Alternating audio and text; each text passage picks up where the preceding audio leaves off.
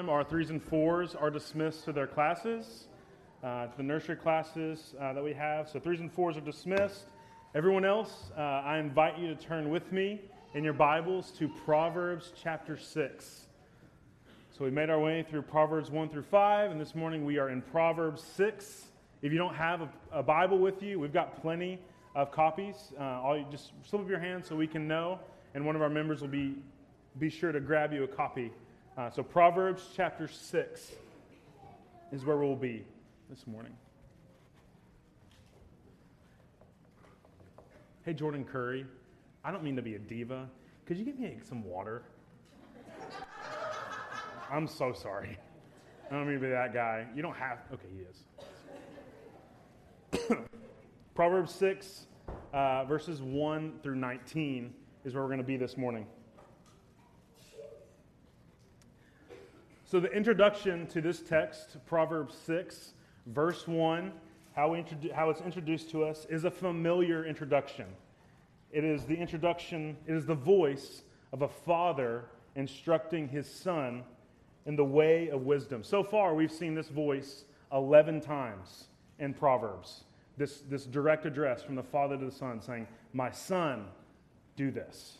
This is the 12th time that we come and we see this address from a father to the son. So we've seen the son, you see it almost traces the life of the son. The father gives instruction and wisdom to the son when he's young. Last week, we saw that the son was now married, and thank you so much. That's good stuff. That's real good. So last week, we saw that the son was now married. And the father was still giving instruction, and he warned him to resist, to flee from the sexual temptation outside of marriage. And this older son, who's now married, when you're married and you're older, more responsibilities come on you. You have a household to manage. You have a family to take care of. You have a job to go to provide for your family. A community to engage with. And that's where we find ourselves this morning. We find the father still instructing the son in the way of wisdom, but now he's older, he's married, and he's got a job, he's got a family, he's got the text before said an assembly, so a community that he is involved with. So this morning, that's really the workplace and work to do in our jobs, in our families, in our communities. That's the special emphasis that our proverb gives us. How we're to be wise in how we work, how we represent ourselves. So as always, we're going to see themes that we've already seen before in Proverbs, but with this section, we're going to give special attention to these concepts, these emphases that are unique to the chapter. So if you will, we're going to read with me. We'll read 1 through 19, or follow along as I read, and then after we read it, I will pray for God's help that we would understand His Word. Proverbs 6, verse 1. My son, if you have put up security for your neighbor, have given your pledge for a stranger, if you are snared in the words of your mouth, caught in the words of your mouth, then do this, my son, and save yourself. For you have come into the hand of your neighbor. Go, hasten, and plead urgently with your neighbor. Give your eyes no sleep, and your eyelids no slumber. Save yourself like a gazelle from the hand of the hunter, like a bird from the hand of the fowler. Go to the ant, O sluggard. Consider her ways, and be wise. Without having any chief officer or ruler, she prepares her bread in summer and gathers her food in harvest. How long will you lie there, O sluggard? When will you arise from sleep, a little slumber, a little folding of the hands to rest, and poverty will come upon you like a robber, and want like an armed man. A worthless person, a wicked man, goes about with crooked speech, winks with his eyes, signals with his feet, points with his finger, with perverted heart devises evil, continually sowing discord. Therefore, calamity will come upon him suddenly. In a moment, he will be broken beyond healing. There are 6 things the Lord hates, and 7 that are an abomination to him: haughty eyes, a lying tongue, and hands that shed innocent blood, a heart that devises wicked plans, feet that make haste to run to evil, a false witness who breathes out lies, and one who sows discord among brothers. Let's pray. Dear Heavenly Father, we do pray. We pray that you would show us wisdom. Lord, we are not wise. We don't have wisdom to take from, but you do in your word. So we pray as we come to you that you would bestow it upon us, that you would show us what you really have for us in your word, and that you would, first of all, grow us in our wisdom, but also grow us in our love for you. It is you who bestows every good gift, and it's you who paid the penalty so that we can have life with you and life everlasting. So please, Lord, we beg and plead that you would show us Christ, that you would sanctify us by your word, Lord. Your word is truth. You'd sanctify us by the truth, and that you would edify us by your word. And it's in Jesus' name we pray. Amen.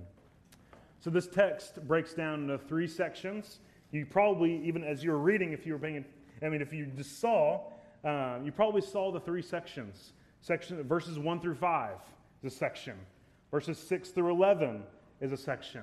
And then verses 12 through 19 is a section. And each of these sections show us how the wise person should view work. In fact, our first truth this morning, before we even dive into what this text is telling us, our first truth this morning acts as a bit of like a background truth, or like a truth that kind of undergirds and helps us understand the whole rest of what's going on here. And this is truth number 1. God is glorified in our work. God is glorified in our work.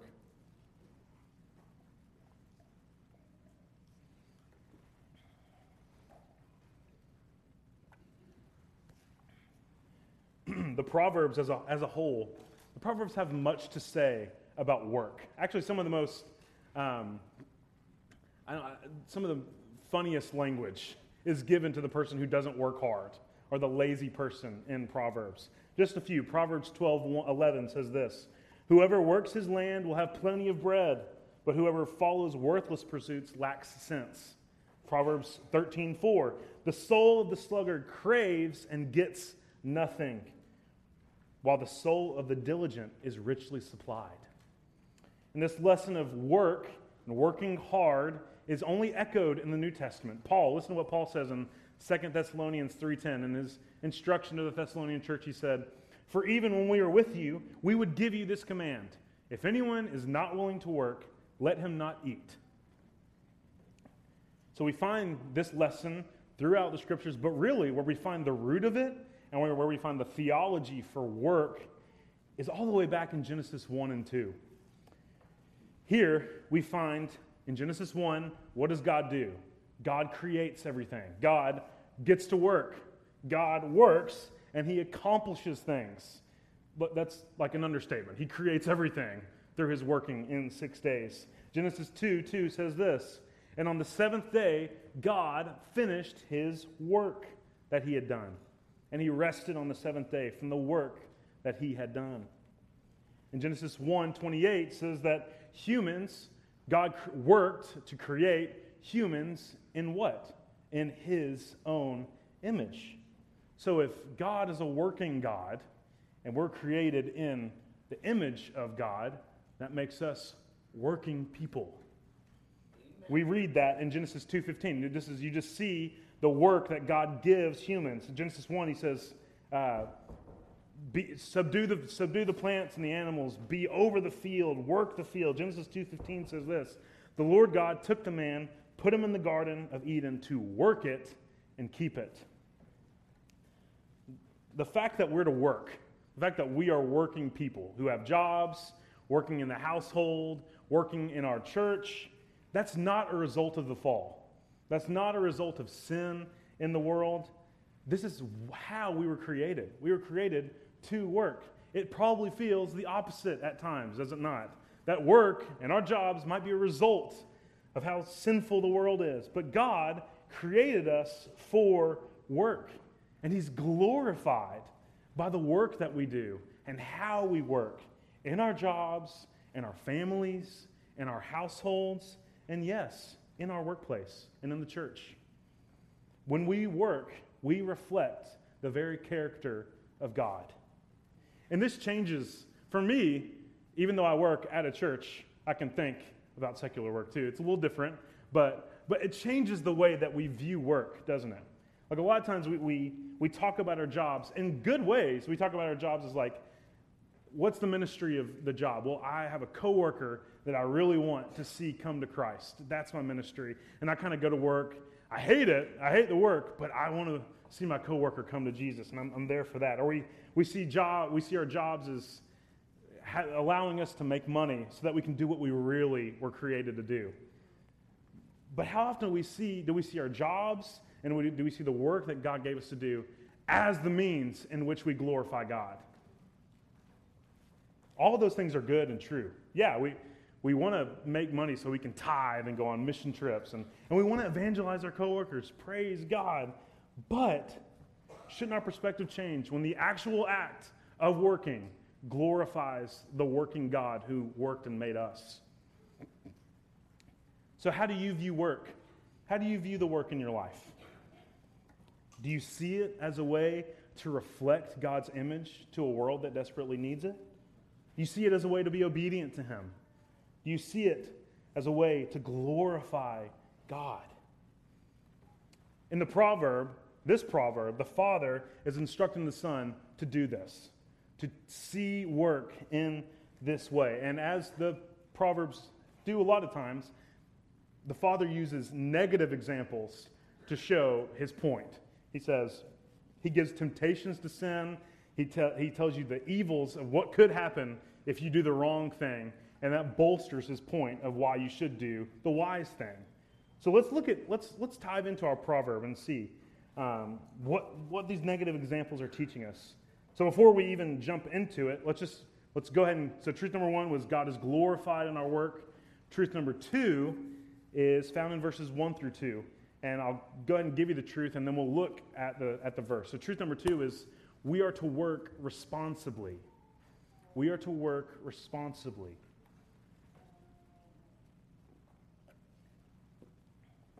We are to work responsibly.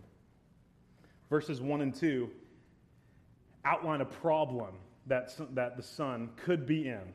It says this in verse 1 and 2. My son, if you have put up security for your neighbor, if you have given your pledge for a stranger, if you are snared in the words of your mouth, caught in the words of your mouth. So the obvious question when I read this was, what is going on? I didn't really understand what in the world he was talking about. What does it mean to put up security or to give a pledge, or what's going on? Well, here the father is describing a bad or a risky, irresponsible financial decision. He describes somebody who if you put up security for someone, you are securing someone's ability to get a loan or to get a possession that they really want. In other words, he's talking about co-signing for a loan. Here's a person who needs help, and he's saying, if you've done this, if you have put up collateral, if you put up yourself as co-signing for a loan for this person, and then we'll see what happens for the rest. But here's a person who can't secure the things for themselves. Let's just think about it. They didn't have credit scores back then, but we'll draw it out to our context. They got a bad credit score. They're in tons of debt. They've made bad decisions in the past, and they can't get the loan for the house that they want. And now they come to you because they trust you, or they know that you have some money, and they say, can you put yourself up? Can you co-sign this loan for me? Can you assume my debt? And the proverb says this is an irresponsible decision. The Federal Trade Commission, which is an agency that the U.S. government, whose sole job is to protect us and it's a civil law for protecting people from getting scammed in these situations. Listen to how the Federal Trade Commission talks about co-signing for loans. This is what it says. It's on the screen. I took this right from their website. You are being asked to guarantee this debt. Think carefully before you do. If the borrower does not pay the debt, you will have to. Be sure you can afford to pay it if you have to, and that you want to accept this responsibly. You may have to put up the full amount of debt if the borrower does not pay. You may also have to pay late fees or collection costs, which increase this amount. The creditor can collect this debt from you without first trying to collect from the borrower. The creditor can use the same collection methods against you that can be used against the borrower, such as suing you, garnishing your wages, etc. If this debt is ever in default, that fact may become part of your credit record. That sounds a lot like what the father warns the son about, does it not? Being snared or caught in the pledge that you made to someone else. And this can apply not just to co-signing for a loan, this can apply to all types of debt that we take on. There's tons of irresponsible financial decisions that we can make or have made in the past. From co-signing a loan, we have already talked about that, trusting and hoping, they'll pay. Or maybe it's putting a bunch of stuff on a credit card with 25, 24% interest, and that you can never think about paying back in the future. Maybe it's getting the brand new car that you really want, but will ensnare you and catch you for years. Our debts can hold us hostage. This isn't Financial Peace University, but this is what the proverb talks about. Our debts can shackle us and hold us. And listen to what the Father pleads with the Son to do. Listen to the Father in verse 3. He says, do this. If you're caught in this situation and you're struggling, he says, do this, my son, and save yourself. For if you've come into the hand of your neighbor, go, hasten, or humble yourself. Humble yourself and plead urgently with your neighbor. Give your eyes no sleep and your eyelids no slumber. Save yourself like a gazelle from the hand of a hunter and a bird from the hand of the fowler. The Father says, get out. Free yourself by whatever means necessary. Don't go to sleep until you've taken responsibility over your own life. Eat some humble pie and make it right, is what the Father says. Listen, the Lord wants us to be generous, right? There's no denying that. God wants us to be generous, but He doesn't want us to make irresponsible decisions that shackle us for the rest of our lives and that are a detriment to our families.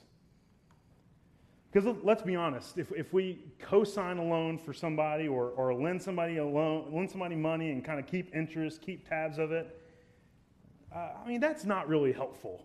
That can separate relationships. That can add a wedge between. And it's only perpetuating a problem. The point of this proverb is not to say, never give money to anybody. If you got money and you can give it to somebody and say, don't worry about paying me back. It's a gift. Praise God. It's a gift of grace. You can do that without endangering your family. Go for it. That's great. Praise the Lord. But the lesson is clear here. If you're in debt, you need to get free from it and take back responsibility over our lives. Or if you've asked somebody to assume your debt, we need to set them free because it's shackling them. So truth number 2 is we're to work responsibly. We're to work responsibly. Truth number 3, we'll see it in the next section, verses 6 through 11. Truth number 3 is this: we're to work hard. We are to work hard.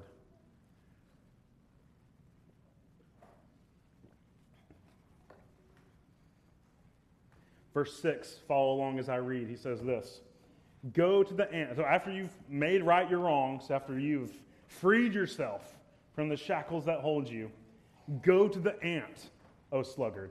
Consider her ways and be wise. Without having any chief officer or ruler, she prepares her bread in summer and gathers her food in harvest. How long will you lie there, O sluggard? When will you arise from your sleep? A little sleep, a little slumber, a little folding of the hands to rest. That's what the sluggard says. It's just a little sleep, a little slumber. I'm just resting. And 11 says, and poverty will come upon you like a robber, and want like an armed man. The warning from the Father here, the temptation is the warning is don't be a sluggard. Don't be lazy. Think about a slug or what it means to be sluggish. You just kind of mosey on down the path, not really sure of their direction. If they've got a direction, they probably forgot it because it's so slow working down that path. It describes the sluggard as someone who's lazy. Look at verse 9 with me. Verse 9 says this, how long will you lie there, O sluggard? When will you rise from your sleep? Get out of bed, dude. What are you doing? Sleeping until 3 o'clock in the afternoon. How long will you lie there? The sluggard is described in the Proverbs as never finishing things. Listen to Proverbs 19:24. It's on the screen. The sluggard, just picture this, the sluggard buries his hand in the dish. So he's eating food. It says the sluggard buries his hand in the dish and will not even bring it back to his mouth. He starts a task and then forgets what he's doing halfway through eating. The sluggard never finishes things. The sluggard constantly makes excuses and pushes decisions down the road, never taking advantage of the opportunities they've been given. Listen to Proverbs 26:13. This is baked in a bigger portion, but this is what it says. The sluggard says, there's a line in the road. There's a line in the streets. And the rest of the proverb basically just says, there's not a line on Main Street, dude. You're making an excuse. Get out of your house and go to work. There's not a lion roaming down St. Rose Avenue. That's an excuse. And then it says in verse 16, he says, the sluggard is wiser in his own eyes than 7 men who can answer sensibly. The sluggard makes excuses, never really makes the action to do anything. So what's the lesson for the lazy person, the sluggard that he warns? What does verse 6 say? Go to the ant and consider her ways. The lesson is, go outside, find an anthill, don't get stung, and take notes while you watch them work. But what's the point? Why pull out an ant from this? Well, Ray Ortlund, who is a pastor, and he's done a lot of work in the Proverbs. It might be small, but I'll read. Hopefully you can follow along. This is what he says about this section of Proverbs. He says, how humiliating. The sluggard wouldn't mind learning from Jonathan Edwards or pull in big name, really cool philosophizer here. Wouldn't mind learning from that dude who has tons of influence. The sluggard likes to philosophize. He likes to debate and speculate and bandy highfalutin ideas around with his buddies. But wisdom is saying, go watch an ant. I don't know anyone who has a PhD in antology. We want to study big, important things. But we need to humble ourselves and admit our need and accept God's simple remedy. It's so humbling. This is profound to me. It's so humbling that we, whom God created to rule over creation, need to go learn to live from an ant, the smallest of his creation. That was profound for me. So what do ants do? Why are they worth studying? Well, Proverbs says that the ants work hard without anyone standing over them and making them do the work. They gather their food in summer. During the hottest parts of the year, the ant is getting after it. Have you ever seen an ant, a group of ants just chilling in a circle, hanging out? I don't think so. And they're if you have I don't even know. I don't think so. I was trying to think of, I've never seen it. Every time I've observed ants, what are they doing? They're taking little tiny molecules of a leaf back to their house. Or have you ever left during the summer, left a popsicle out?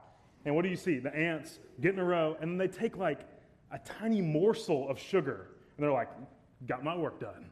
And they take it back to their house. There's no boss ant who's observing, cracking the whip and saying, do this, do this, do this. They're working hard to prepare for their future.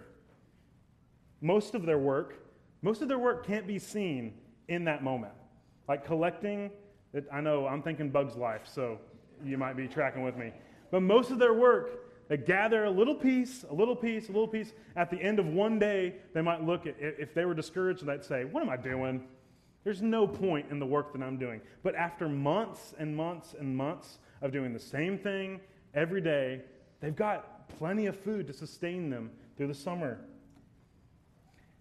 The ants are not interested in a get-rich-quick scheme. They collect, they do the same thing, and get to work every day. They work hard. And the next thing you know, when winter rolls around, they can enjoy it. As followers of Christ, our churches, our families should look like anthills. Everyone has a job to do. First of all, we've got jobs where we can go and glorify God by simply working. God doesn't require that much. Just go and do your job, and it glorifies Him. But also, we've all been given a commission from Christ Himself to go and make disciples, to go and tell others about Jesus Christ, to encourage the 150 other church members here. That's our job. We don't need motivation from anyone else. We've been given a task from Jesus Christ Himself. So even if it feels some days like you're not getting anything done, if you're being faithful in doing it, you're getting stuff done. So how do you view work? Do you look like an ant, or do you look like a sluggard most days? Are you always procrastinating, always making excuses, always putting off tomorrow what can really be done today? Lacking motivation, wanting to get rich quick without just doing your job. Never really knowing where you're going. If so, this is a warning for you. Verse 10 says this: a little sleep, a little slumber, a little folding of the hands to rest. This is what comes. This is the end. And then poverty will come upon you like a robber, and want like an armed man. But there's another way other than the sluggard. Study the ant. Work hard. Stop making excuses as to why you are the way that you are. God has given you a job to do and a task. So do it. God has given you Christ. Let's get to work. And let's reflect Him to a world that needs to see and know Him. So work hard for the glory of Christ. Truth number 3. And then truth number 4 is this: we are to work for unity. We are to work for unity. You might think for yourself, if you're following along on the notes, I changed it up a little bit so if it doesn't fit, I'm sorry. We're to work for unity. You might be saying, what does that mean? That kind of, we'll get there. We'll look at what it is. This is coming from verses 12 through 19.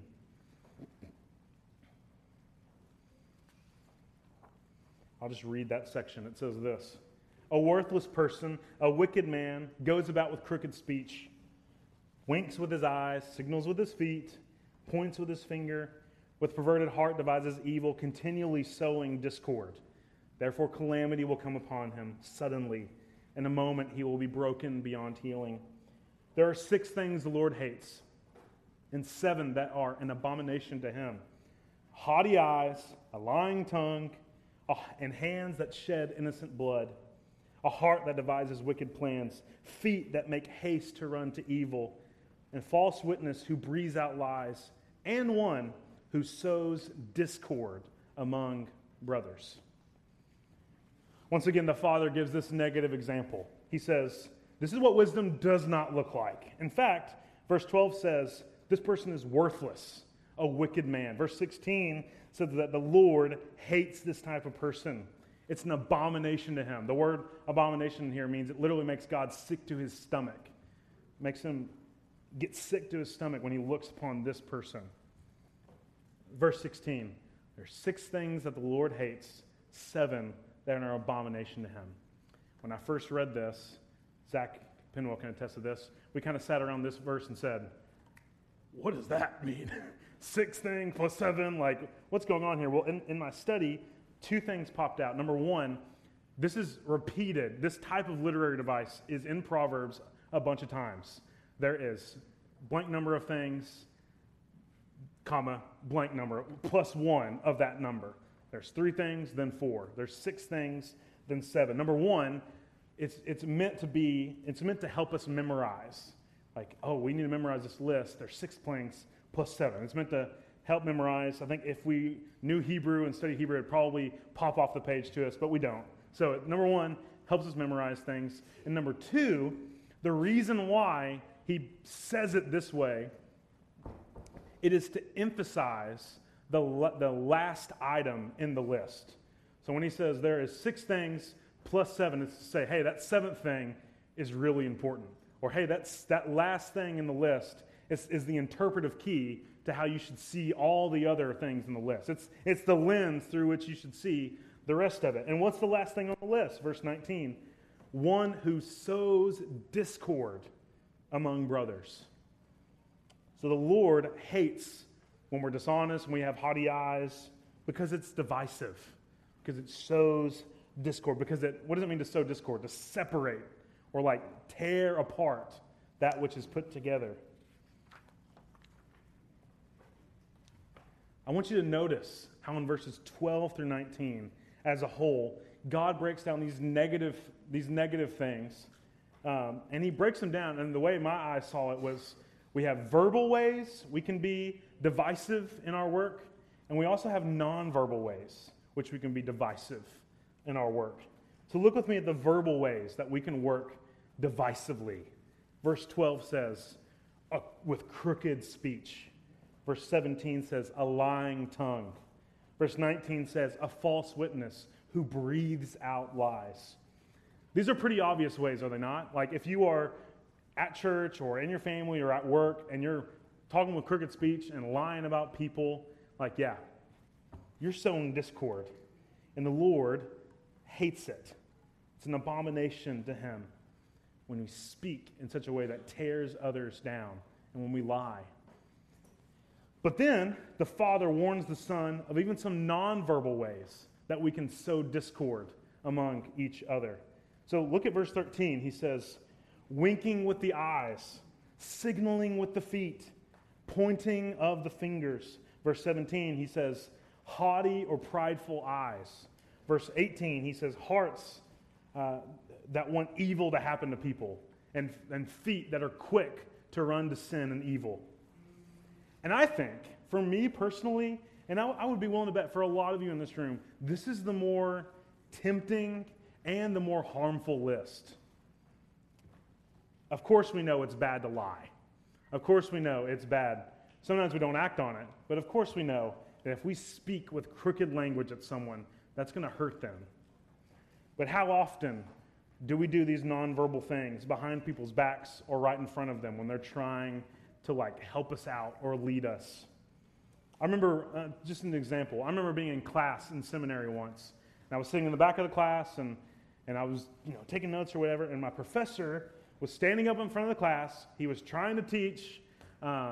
He was trying to lead our class, and there was somebody else who was kind of in the back, but he was in front of me, and whenever this professor said something or did something that he disagreed with, he'd pull back on his chair and would shoot eyes with his buddy across the room and would look at him with a sly look and say, he didn't have to say it, but his nonverbal said, this professor's a joke.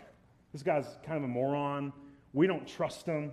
He'd kind of sit back in his chair. They'd shoot glances at one another. They'd smirk with one another. They didn't have to say it out loud, but they were non-verbally sowing discord.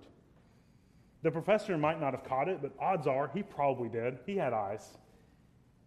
But I know I caught it, and lots of other people in the class caught it. Friends, God hates this type of action. He really does. Actions that sow discord among brothers and sisters. Looks that we can shoot across the room to one another when someone's in front of us saying, we don't like this guy. Or a smirk when we look at somebody and say, we disagree with them. Let's cast them off. One giggle that we say in front of people sowing discord. That speaks more than we think it does. According to verse 15, it leads to a destructive end. He says, if you sow, continually sowing discord, verse 15, therefore calamity will come upon him suddenly. In a moment, he will be broken beyond healing. So friends, let us be a people who strive and work for unity. Even if we disagree with our boss or our coworker or somebody. Let's not be the type of person who scoffs right in front of their face in a nonverbal, disunifying way. Ephesians 4, 1 through 5 says this, I, therefore, a prisoner of the Lord, urge you to walk in a manner worthy of the calling to which you've been called, with all humility and gentleness, with patience, bearing with one another in love, eager to maintain the unity of the Spirit in the bond of peace. There is one body, one Spirit, just as you were called into the one hope that belongs to your call, one Lord, one faith, one baptism, one God and Father of all, who is over all and through all and in all. Listen, folks, we're all the same. We are one body. Let's not tear each other down.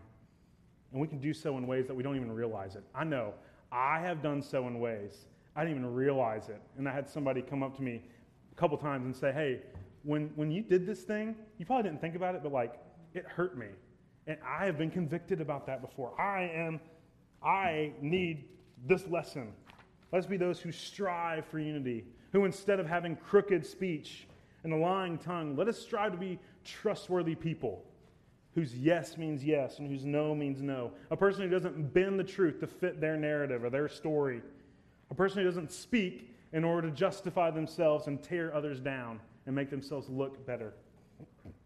Instead of having the haughty eyes in verse 13, let's have humble eyes that genuinely see others as more important than ourselves. We say that all the time, but genuinely see their interest as more important than our interests. That's hard. It's supernatural. Even our coworkers, even our bosses that don't have Christ, that drive us crazy, we're not off the hook. May we see them as important. It means listening to others, caring for others. Instead of the nonverbal, disrespectful gazes and smirking, let us have gentle, non-assuming spirits who assume the best in people, who give the benefit of the doubt, who don't think, oh, this person's just out to get me, when in reality they're not. More than justifying ourselves, more than always wanting to be right, more than always wanting to be the funny guy, may we seek unity amongst us. Let us work for it in our churches, in our families, in our workplaces, so that we can reflect the character of God. There's one Father, one baptism, one Lord. Show it off. So we're to work responsibly, we are to work hard, and we are to work for unity. And all of this glorifies God. And I know that as you sit here under this teaching of wisdom, it's easy to feel shame. It's easy to feel regret. Maybe one of the financial decisions that I threw out, you were like, shoot, I'm doing that right now. Or I've done this in the past. It's easy to feel kind of squirmy and embarrassed or bad about it.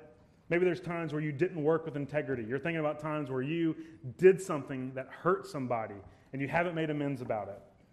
Maybe you can look back in your life and maybe you're in this right now where you're lazy. You're just straight up lazy. And your family is suffering because of it. The yard looks horrible. Everything's a mess. The electricity bill didn't get paid because we were kind of all over the place. Our job performance is struggling because we look like the sluggard instead of the ant. It's easy to feel that shame when we look at this. And maybe you feel the weight of all of this on your shoulder. At least one of them, maybe all three of them on your shoulders right now. Maybe you've made irresponsible credit decisions and you're living in debt, or you've co-signed for a loan recently, or you're living outside your means and you can say, oh snap, I'm snared. I'm caught in the words of my mouth. Well, friends, there is reason for you to have hope this morning. Praise God that the Proverbs don't just say, okay, here's your problem. You did this. Have fun figuring it out. I'll see you in heaven. That's not what God does in the Proverbs. God identifies the problem. He shows us what wisdom is, and then he gives us instruction to say, here's what you do. You want to have a wise, simple, God-glorifying life? Here's what you do. If you're struggling to work for unity, pray that you would seek unity, that you would see others as more important than yourselves, that you would strive and intentionally work to not be that guy or that girl who does these actions. If you're struggling to work hard in your families or in your jobs, go study the ant. Take good notes and then do what they do. Don't wait to be told what to do. Take care of what's right in front of you every day. Collect a little bit every day. If you are in debt or in a terrible financial situation, humbly fight and claw your way out of it. Give your eyes no sleep, your eyelids no slumber. Get out. So that's reason to have hope. God gives us a way out. But we have reason to have more hope than that. In Job had lost all that he had. We looked at this recently. Job lost all his finances, all his possessions. Job lost his family.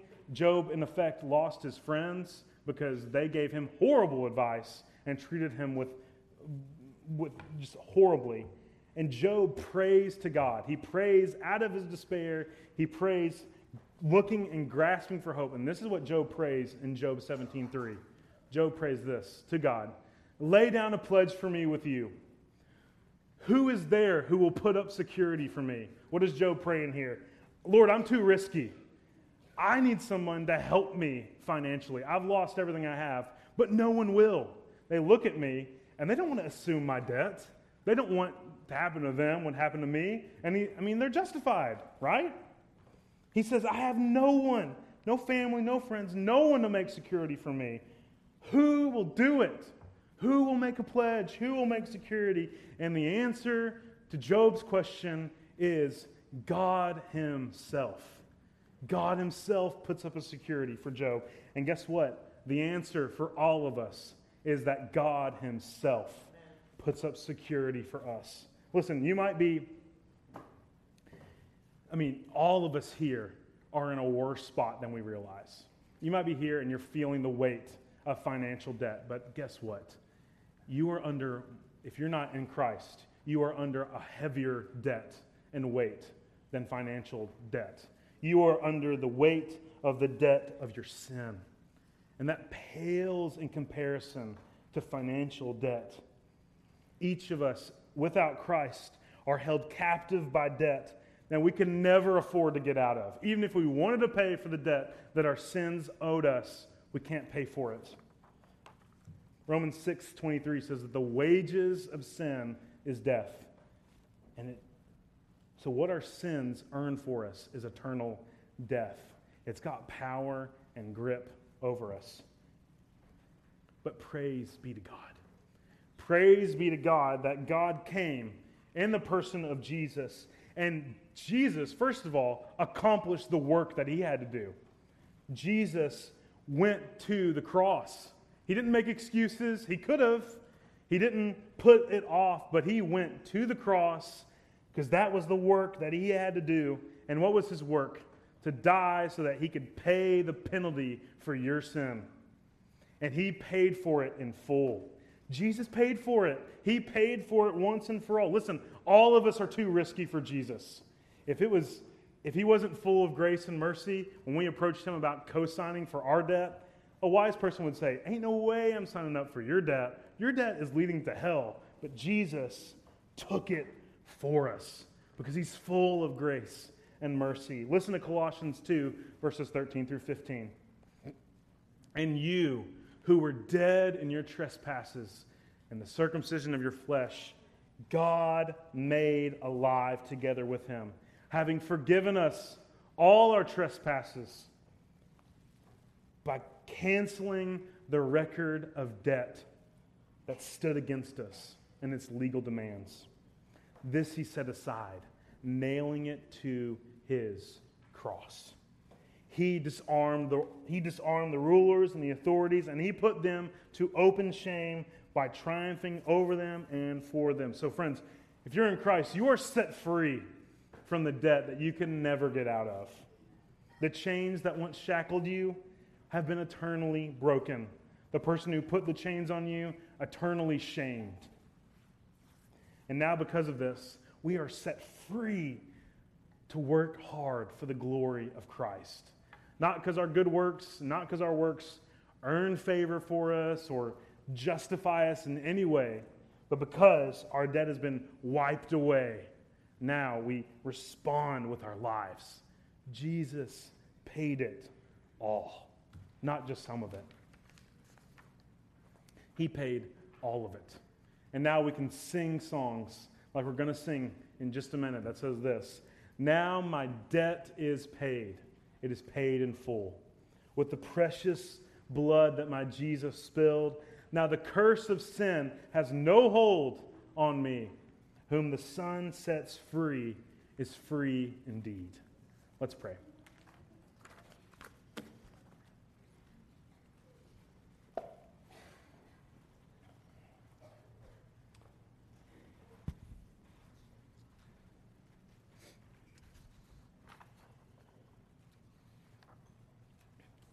Father, all of us stood underneath a debt we can never afford, but where our sins are many, your mercy is more. So help us, Lord, to see ourselves rightly as really bad off, but to see you rightly as more gracious, more loving, more merciful than we could ever know. And help us, Lord, to get the order right, not to work hard in order to justify ourselves, but because we have been justified by the debt-clearing, merciful God, I pray that we would give our lives to work hard for the glory of your name, that we would give our lives as an offering, that we would give our lives away freely. So help us, Lord, to respond however we need to respond by repenting of the ways where we have worked foolishly, laying it aside and responding with one of the ways that we're supposed to respond, or responding by saying, Lord, you paid my debt, and it's no longer held against me. So we pray that you'd help us by your Spirit to respond, by your grace, and respond for your glory in our lives. And we love you, and it's in Jesus' name we pray. Amen. Let's stand and respond to the word.